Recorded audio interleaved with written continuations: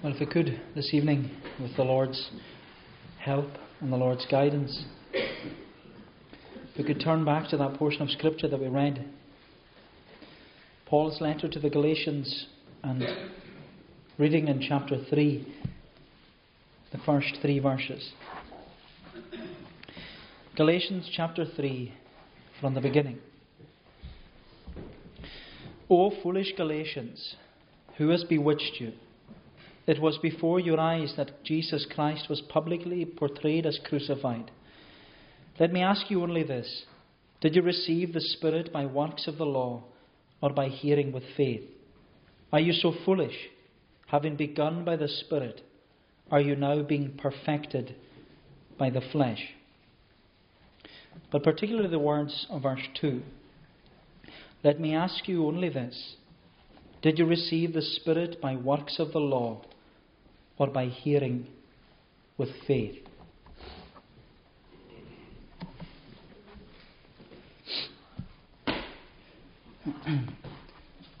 For most people in the West, who live in the Western world, the 31st of October is always remembered as the day for Halloween, where children put on fancy dress and they go door to door and they ask for sweeties. They go trick-or-treating. And I'm sure that many of us probably did it when we were younger. But next year, the 31st of October, 2017, it will mark 500 years since the Reformation.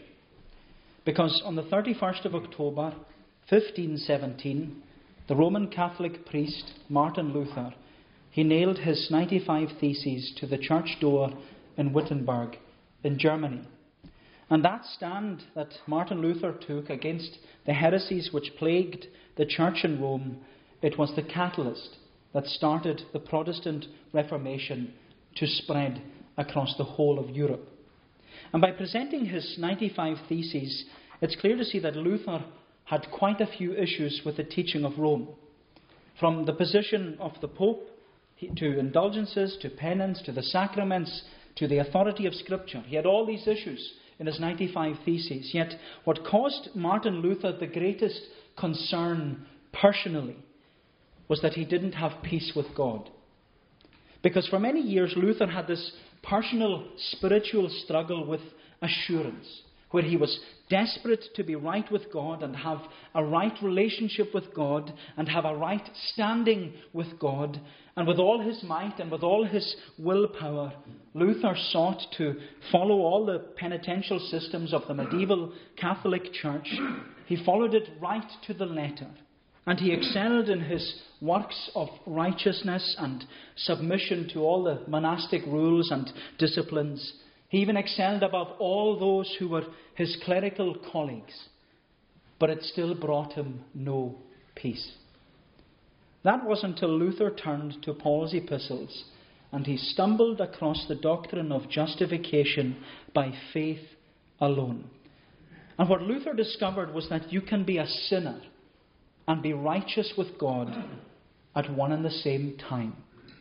Which means that our righteousness cannot be bought or earned or worked for. It is simply received by faith alone. And when Luther later wrote in his lectures on Galatians, he said, if the doctrine of justification is lost, the whole of Christian doctrine is lost. If we lose the doctrine of justification, we lose simply everything. And so for Luther, as he says himself, justification is the article of a standing or a falling church. And so in Luther's mind, the newly reformed church was one which was standing, and the Roman Catholic Church was the one which was falling.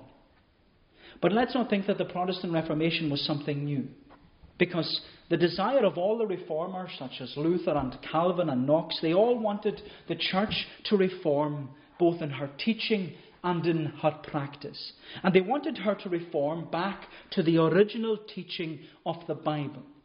Because the events of the Reformation were primarily taken up with going back to the source of all our authority. And my friend, the source of all our authority, both in our teaching and in our practice, it has to be, and it has to come from Scripture alone. And that has been the emphasis of the Reformed Church for the past 500 years.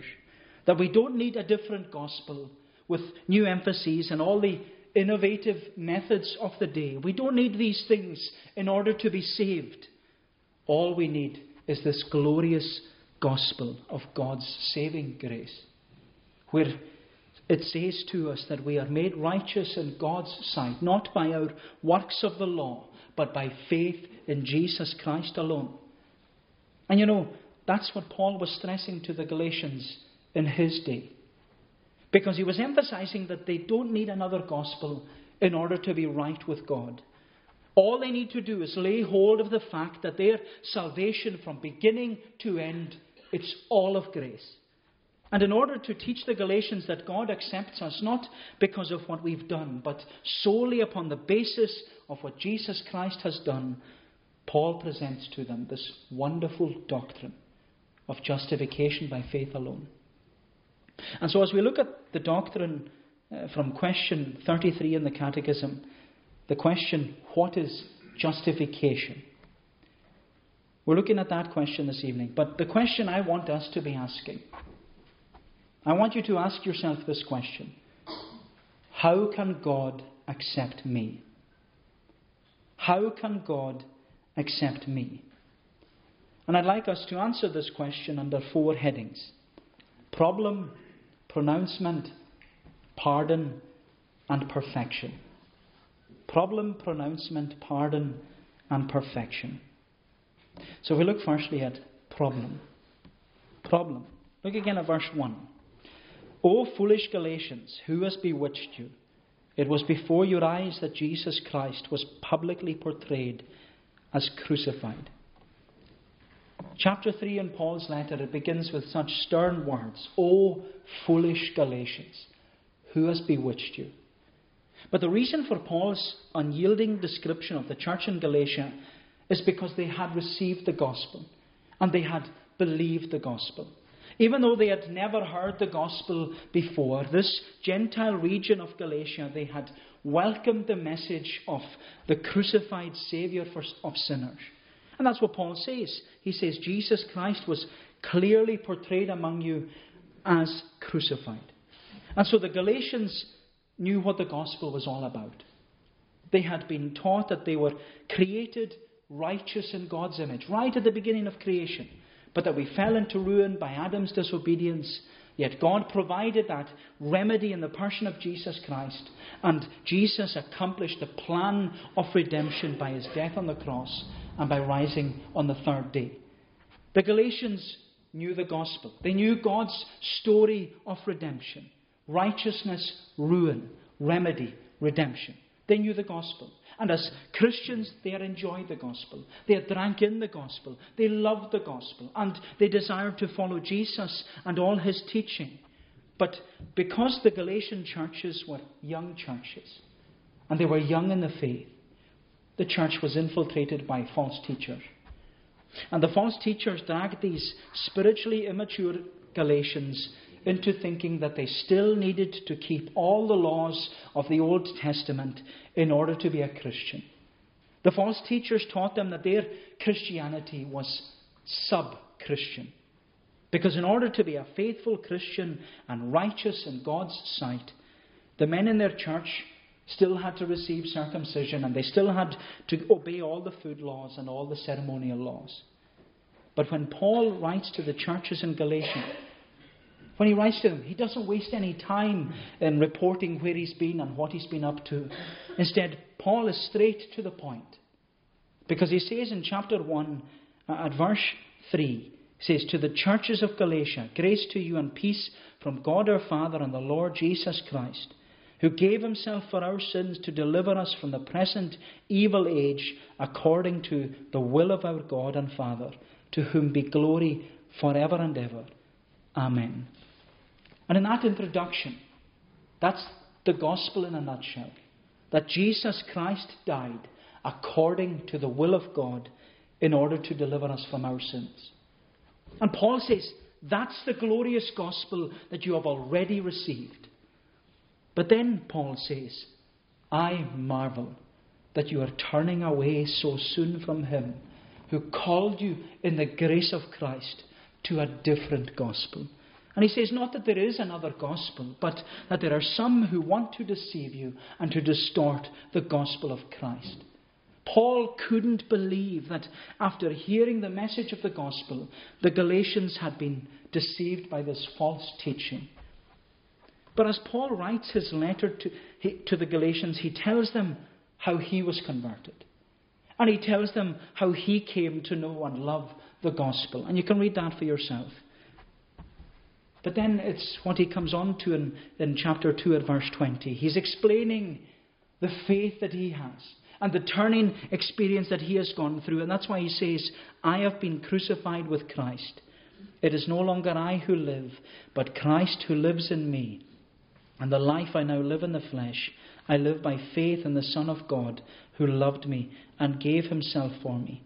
I do not nullify the grace of God, for if righteousness were through the law, then Christ died for no purpose. And what Paul is building up to is that if we think Christianity is anything to do without works of righteousness, then we haven't understood the gospel. Because if we think Christianity and our justification, our acceptance with God, if we think that it's anything to do without works of righteousness, then our understanding of the gospel is Jesus plus. It's Jesus plus. And this is why Paul was asking these, as he says himself, foolish Galatians. He's saying, who has bewitched you? Who has led you astray? Who has made you swallow this lie and convinced you of this heresy? And you know, when the Reformation began nearly 500 years ago, the Reformers believed that they were facing exactly the same heresy as what Paul is addressing here. And like Paul, the Reformers believed that the Roman Catholic Church had bewitched the people. They believed that the Church of Rome had made them swallow a lie, that God couldn't accept them if they didn't carry out all their religious acts of righteousness. And this is where Reformed theology diverges from Roman Catholicism so clearly. In fact, all human religions, all false religions, all man-centered religions, whether it's Roman Catholicism, Islam, Buddhism, Jehovah's Witnesses, Mormonism, Sikhism, whatever it is, whatever religion that doesn't elevate Jesus Christ and Jesus Christ alone, they're a religion that is based entirely upon self-justification, in which they earn justification and acceptance with God by being good people and doing good works. But my friend, any gospel which teaches that we need Jesus plus in order to be saved, it's a false gospel. And for Paul, the false teachers in Galatia, they were bewitching the people. And they were saying that they needed Jesus plus circumcision, Jesus plus all the food laws, Jesus plus all the ceremonial laws. For the Reformers, they said the church in Rome was bewitching the people by putting fear into them that they needed Jesus plus baptism, Jesus plus penance, Jesus plus confession to the priest, Jesus plus Mary, Jesus plus the Mass. And it always was and it still is Jesus plus. But you know, somehow and somewhere along the line, that thought has also crept into the Reformed Church. Because there are some who think that God accepts us because of our knowledge or our practice. And that the message of the gospel is Jesus plus my baptism, Jesus plus my church attendance, Jesus plus my Sabbath keeping, Jesus plus my tithing, Jesus plus my hat, Jesus plus my suit, Jesus plus my Bible knowledge, Jesus plus my prayer life, Jesus plus the confession of faith, Jesus plus my spiritual experience, Jesus plus, Jesus plus, Jesus plus. But no, my friend. It's faith in Jesus Christ alone. It's faith in Jesus Christ alone. And so how can God accept me? Well, like the Galatians, the problem many of us have is that we think that our acceptance before God has something to do with us. But it doesn't. It's nothing to do with us. It's all about what God has done for us in Jesus Christ. And what God has done for us in Jesus Christ is that He has made a pronouncement. He has made a pronouncement. So let's look secondly at this pronouncement. Problem, pronouncement. Look at verse 2. Let me ask you only this. Did you receive the Spirit by works of the law or by hearing with faith? And so, having explained to the Galatians that it's utter foolishness to trust in anything else other than Jesus Christ alone, Paul asks, did you receive the Spirit by works of the law or by hearing with faith? And what Paul is asking them is, how did you become a Christian? Did the Holy Spirit apply the death of Christ to you, or have you done it all yourself? And it's a rhetorical question because the answer, it's obvious. Salvation is all of God. And the application of Christ's death on the cross is only applied to us by the Holy Spirit. Because the work of the Holy Spirit is to reveal Christ to us. And this is what we've been looking at for the past few weeks. That the work of the Holy Spirit is to illuminate and to exalt Jesus Christ to us in the gospel. And the Holy Spirit does this by regeneration, by making us alive again. He does it by our union with Christ, in which we are united to Jesus inseparably. Where we are in Christ, Christ is in us.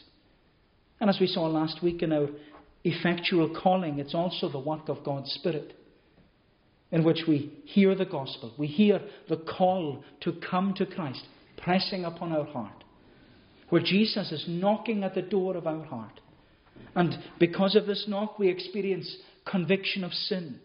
And we see with clarity that Jesus is a glorious Saviour, and He is able to save to the uttermost. And His love is constraining us and compelling us to accept this offer and commit our life into His hands by faith.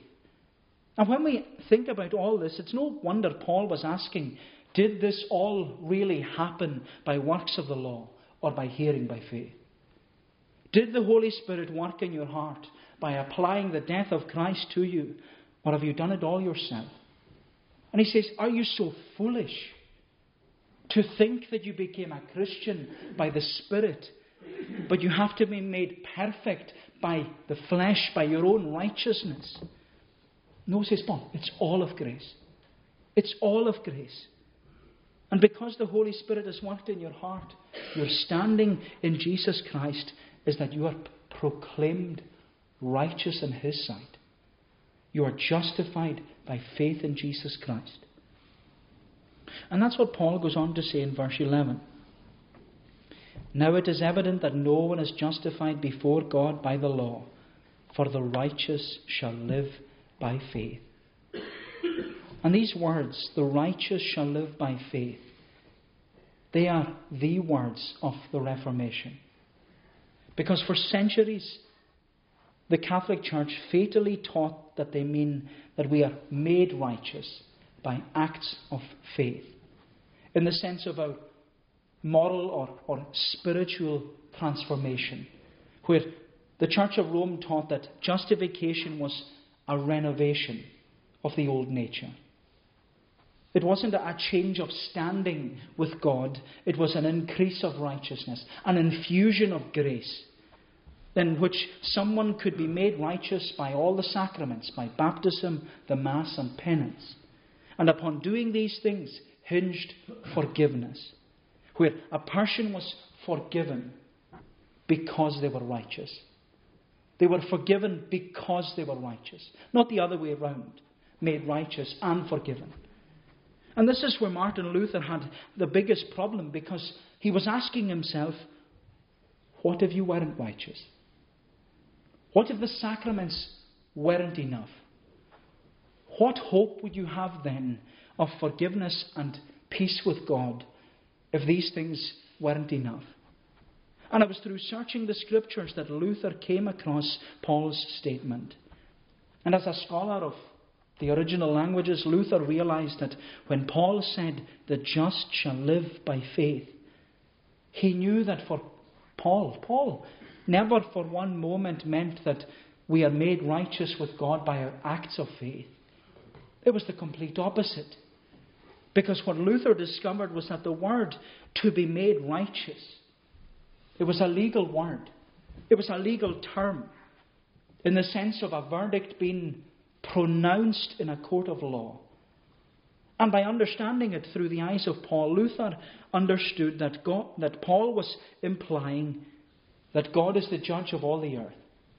He's the judge of all the earth, and that one day we will all have to stand before this judge on the day of judgment. And we will be judged according to God's law, God's standard.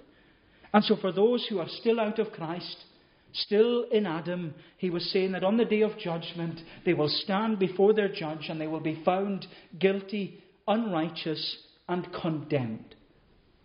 But what Luther discovered is that what Paul was teaching is that because of faith in Jesus Christ, there is life.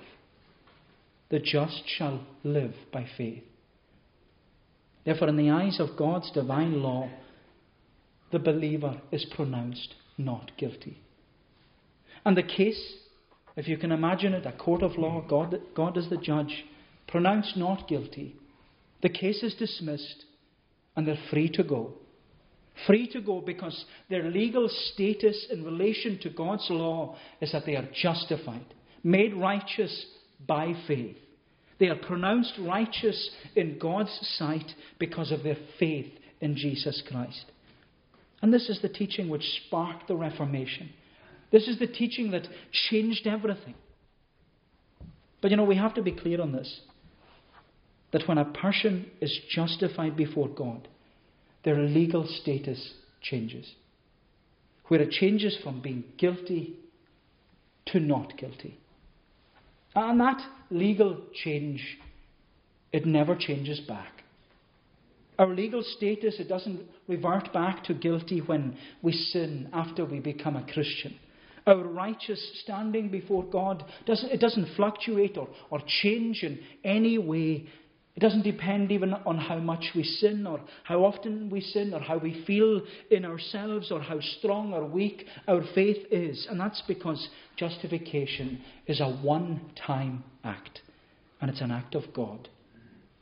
And that's what the Catechism means when it says that justification is an act of God's free grace. One-time act in which He changes our legal status from guilty to not guilty. Now, our justification means that our legal standing with God has changed. But it doesn't mean that we as a person have changed dramatically. Because justification doesn't change our spiritual condition or character. That's the work of sanctification, which we'll look at in a few weeks' time. And we mustn't confuse the two. We mustn't confuse justification and sanctification, because justification is the act. Guilty to not guilty. Sanctification is the work.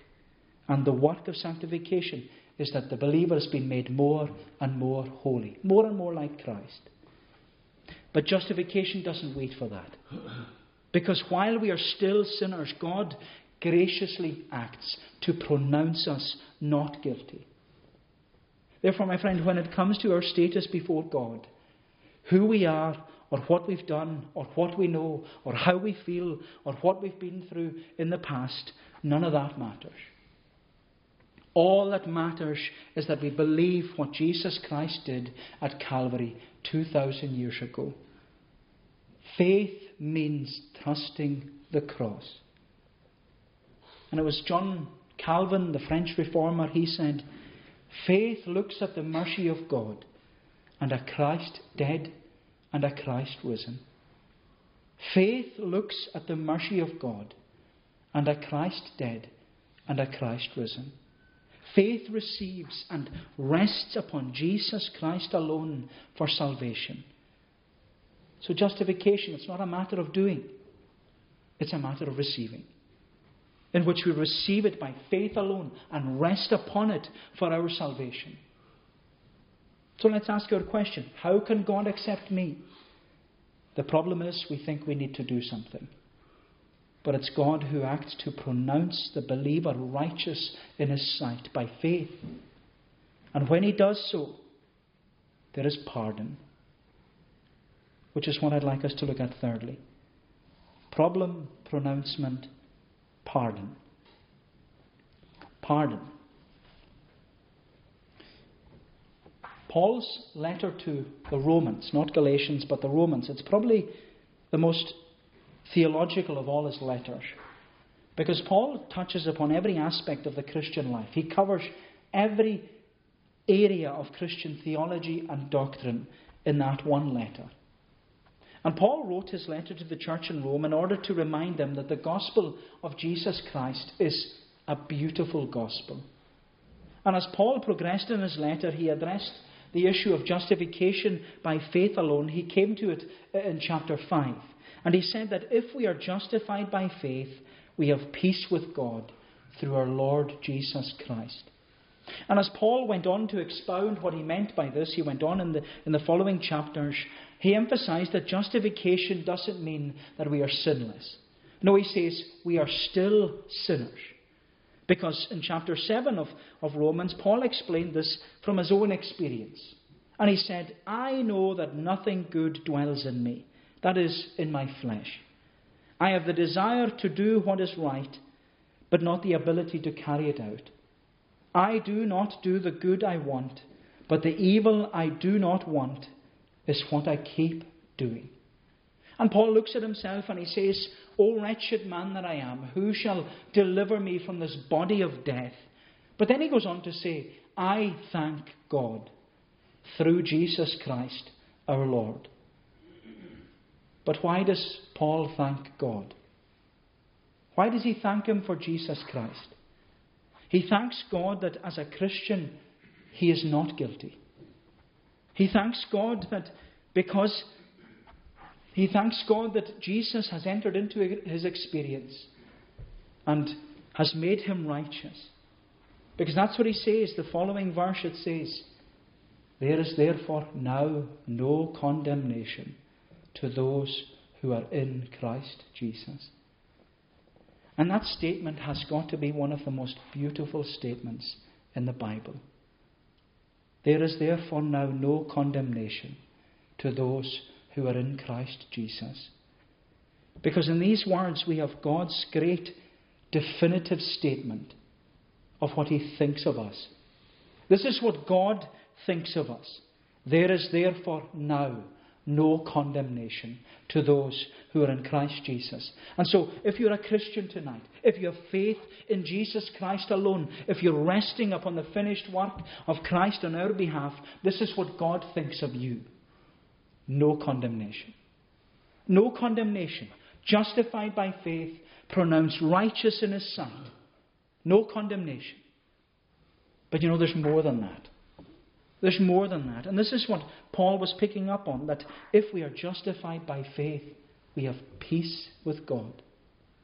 Which means that God has pardoned all our sins. And as we said earlier, this is what caused Martin Luther the greatest concern. Because he saw in the Catholic Church that he saw the emptiness of all the rituals and all the masses and all the pomp and all the ceremony. But even with all that, and doing all these things, he still didn't have the assurance that he had peace with God. And he lived in fear that he was going to burn in hell because he hadn't done enough to earn his salvation. That he hadn't confessed to the priest his every sin. That he hadn't prayed enough times to the Pope and to Mary or to all the saints. And he didn't have enough indulgences, and he hadn't given them all to the church. And the big question over Luther's own salvation is, how can I have my sins pardoned? How can I have peace with God? How can God accept me? But when Luther discovered this wonderful doctrine of justification, he realized that faith in Jesus Christ alone was all that is required. Because when we have faith in Jesus Christ alone, there is no condemnation. None at all. Therefore, our justification means that God's forgiveness extends to all our sins. All our sins, whatever the number of sins, whatever their enormity, whatever their extremity, all is forgiven. All is forgiven, and they're forgiven forever. Forever. In fact, when the Bible describes God's forgiveness, it says that God casts our forgiven sin, this repented sin, He casts it into the depths of the sea, never to be seen again. And you know, it was Donald MacLeod, Professor Donald MacLeod, he picks up on this point in his book, A Faith to Live By. If you've never read it, I'd encourage you to read it. It's a great book that talks about Christian doctrine. But when he's talking about justification, he says, it's often the case that although God forgives the sinner never forgives himself. That may be true as a matter of fact, he says, but it's not true as a matter of theology. It's bad theology. Because if God forgives us, we are bound to forgive ourselves. And it's an interesting point, isn't it? That the issue with forgiveness of sin, it doesn't lie with God. It often lies with us. Because we often hold on to our confessed sin and we keep confessing it to God. But God says to us that He has already cast our sin into the depths of the sea. If we have repented by faith, He has cast it into the depths of the sea. And so we are the ones who are going trawling for it. We are the ones who are bringing it back up and dwelling on it and feeling guilty for it. Yet God says, all is forgiven. All is forgotten. You are not guilty. You are pardoned. You are justified. And my friend, this is the sweet promise of Scripture, that if we confess our sin, He is faithful and just. Faithful and righteous to forgive us our sin and to cleanse us from all unrighteousness. Why? Because the blood of Jesus Christ, His Son, cleanses us from all sin. Therefore, when we confess our sin, God forgives all our sin. He pardons all our sin. Our past sins, our present sins, our future sins. And because of this, we have the assurance that we are justified before a holy God. We can have the assurance that we are forgiven. We can have the assurance that we have peace with God. All because the blood of Jesus Christ, His Son, cleanses us from all sin. It's because of the perfect obedience of Christ, in which He has perfectly been obedient unto death, even the death of the cross. It's a wonderful thought to know that if we confess our sin, He is faithful and just to forgive us our sin and to cleanse us from all unrighteousness. We are pardoned if we confess. But the reason we are pardoned is because of this perfect obedience of Christ. Which brings us to look lastly and briefly at perfection. How can God accept me? The problem is, we think we need to do something. But we don't.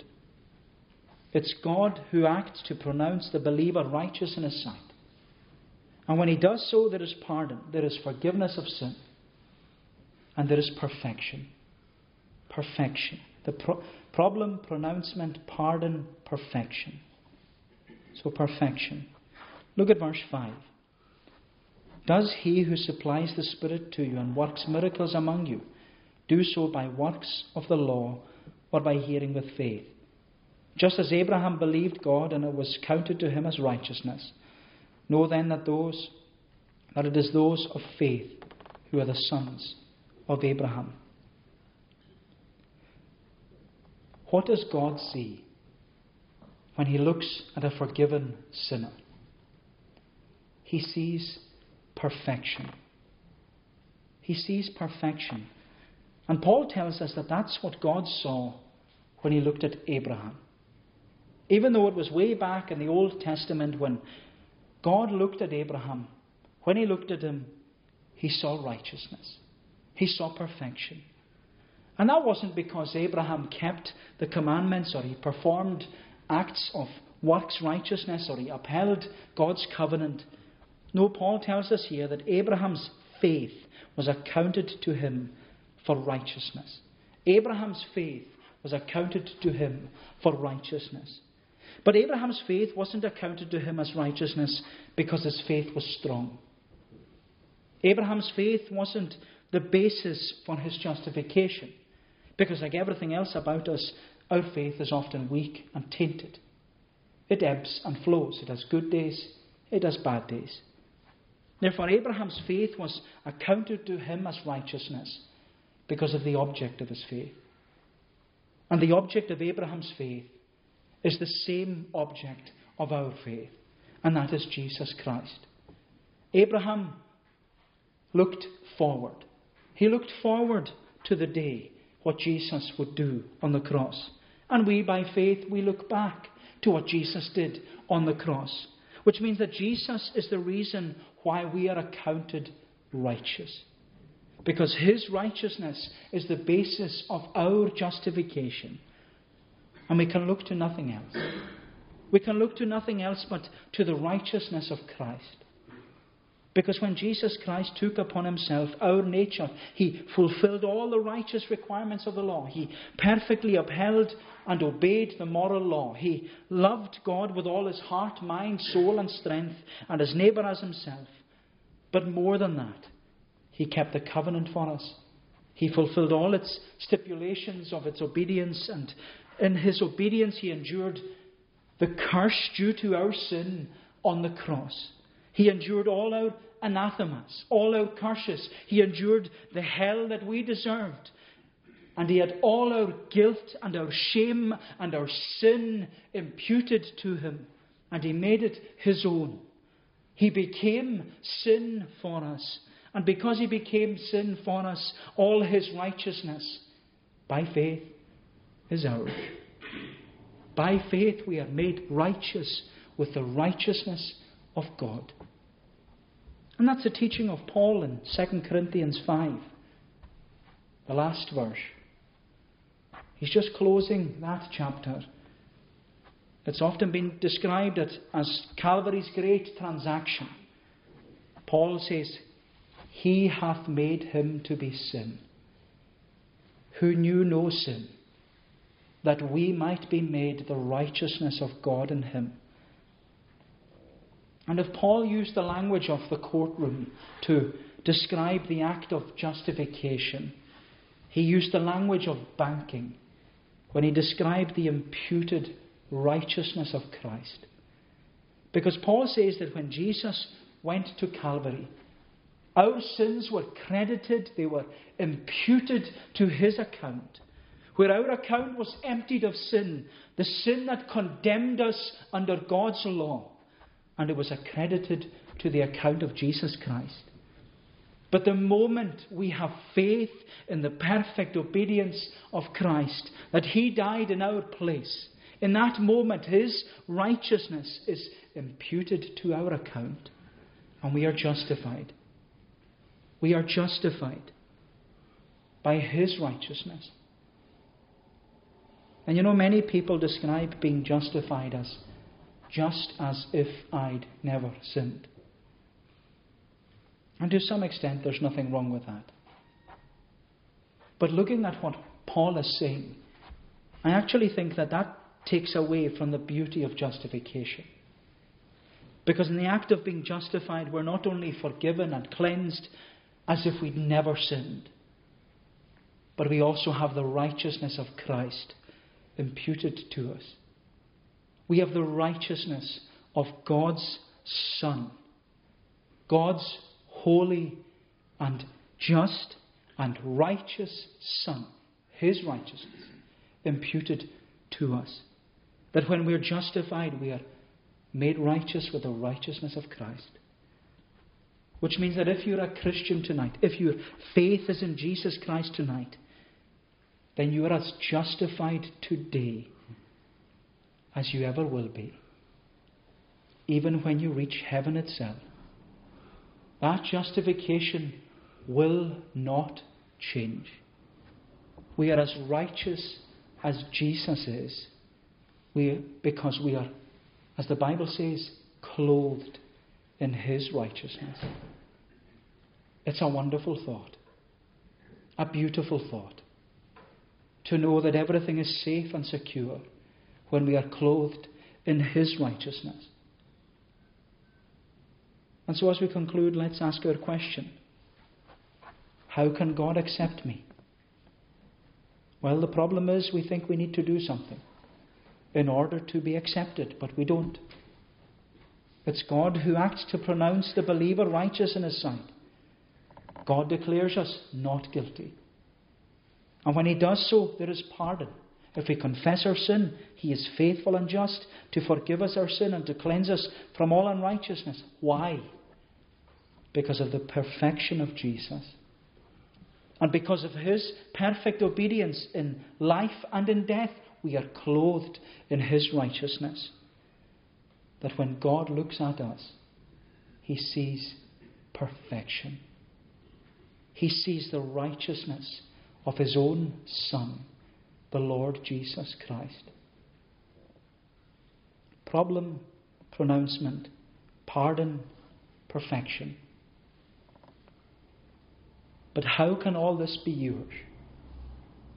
My friend, it's all yours the moment you turn away from every other human resource of righteousness and you put your faith in Jesus Christ alone and rest upon His finished work on your behalf. Then and only then are you accepted as righteous in God's sight.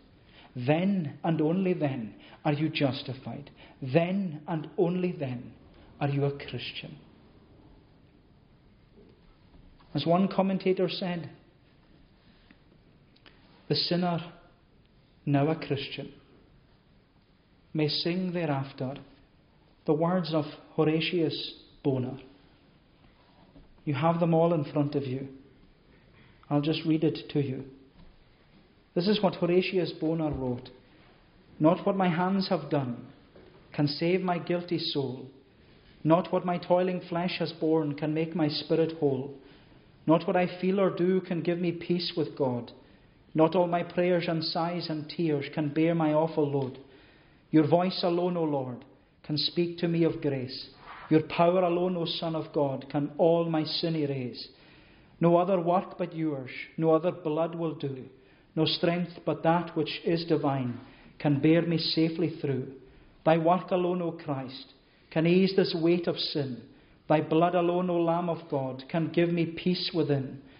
Thy love to me, O God, not mine, O Lord, to Thee, can rid me of this dark unrest and set my spirit free. I bless the Christ of God. I rest on love divine, and with unfaltering lip and heart I call this Saviour mine. His cross dispels each doubt. I bury in His tomb each thought of unbelief and fear, each lingering shade of gloom. I praise the God of grace. I trust His truth and might. He calls me His.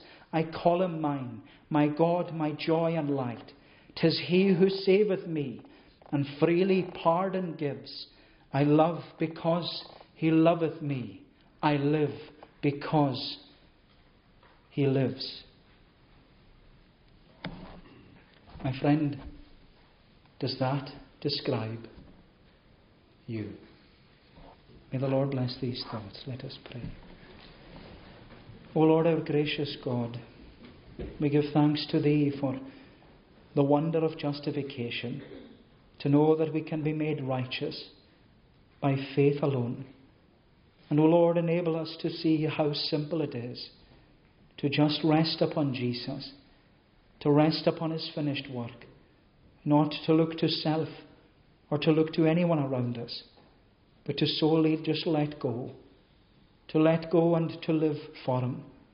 To know that we have a great life in Jesus Christ when we trust in Him for time and for eternity. Oh, bless us, Lord, we pray. Bless our gathering as we gather for fellowship this evening. Enable us, Lord, to hear of the wonder-working power of our Saviour, that He is one who saves to the uttermost. Bless us, Lord, we ask. Go before us and do us good, and keep us in the week that lies ahead, a week that is unknown to us, but known to Thee. Do us good then and keep us for Jesus' sake. Amen. We shall conclude by singing the closing verses of Psalm 32.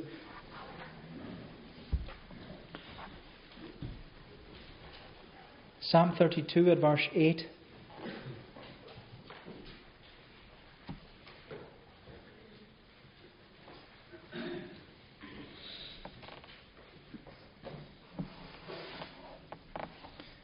Psalm 32 at verse 8, down to the end of the psalm. David has confessed his sin. Now he has the promise from God. I will instruct thee and thee teach the way that thou shalt go, and with mine eye upon thee set I will direction show. Then be not like the horse or mule which do not understand, whose mouth lest they come near to thee a bridle must command. Unto the man that wicked is his sorrow shall abound, but him that trusteth in the Lord mercy shall compass round. Ye righteous in the Lord be glad, in Him do ye rejoice. All ye that upright are in heart, for joy lift up your voice. These verses in conclusion, to God's praise. I will instruct thee and thee teach the way that thou shalt go, and with mine eye upon thee set, I will direction show. Then be not like the horse or mule, which do not understand, whose mouth lest they come near to thee, a bridle must command. Unto the man that wicked is, his sorrow shall abound. But him that trusteth in the Lord, mercy shall compass round. Ye righteous in the Lord be glad, in Him do ye rejoice. All ye that upright are in heart, for joy lift up your voice. The grace of the Lord Jesus Christ, the love of God the Father, and the fellowship of the Holy Spirit be with you all, now and forevermore. Amen.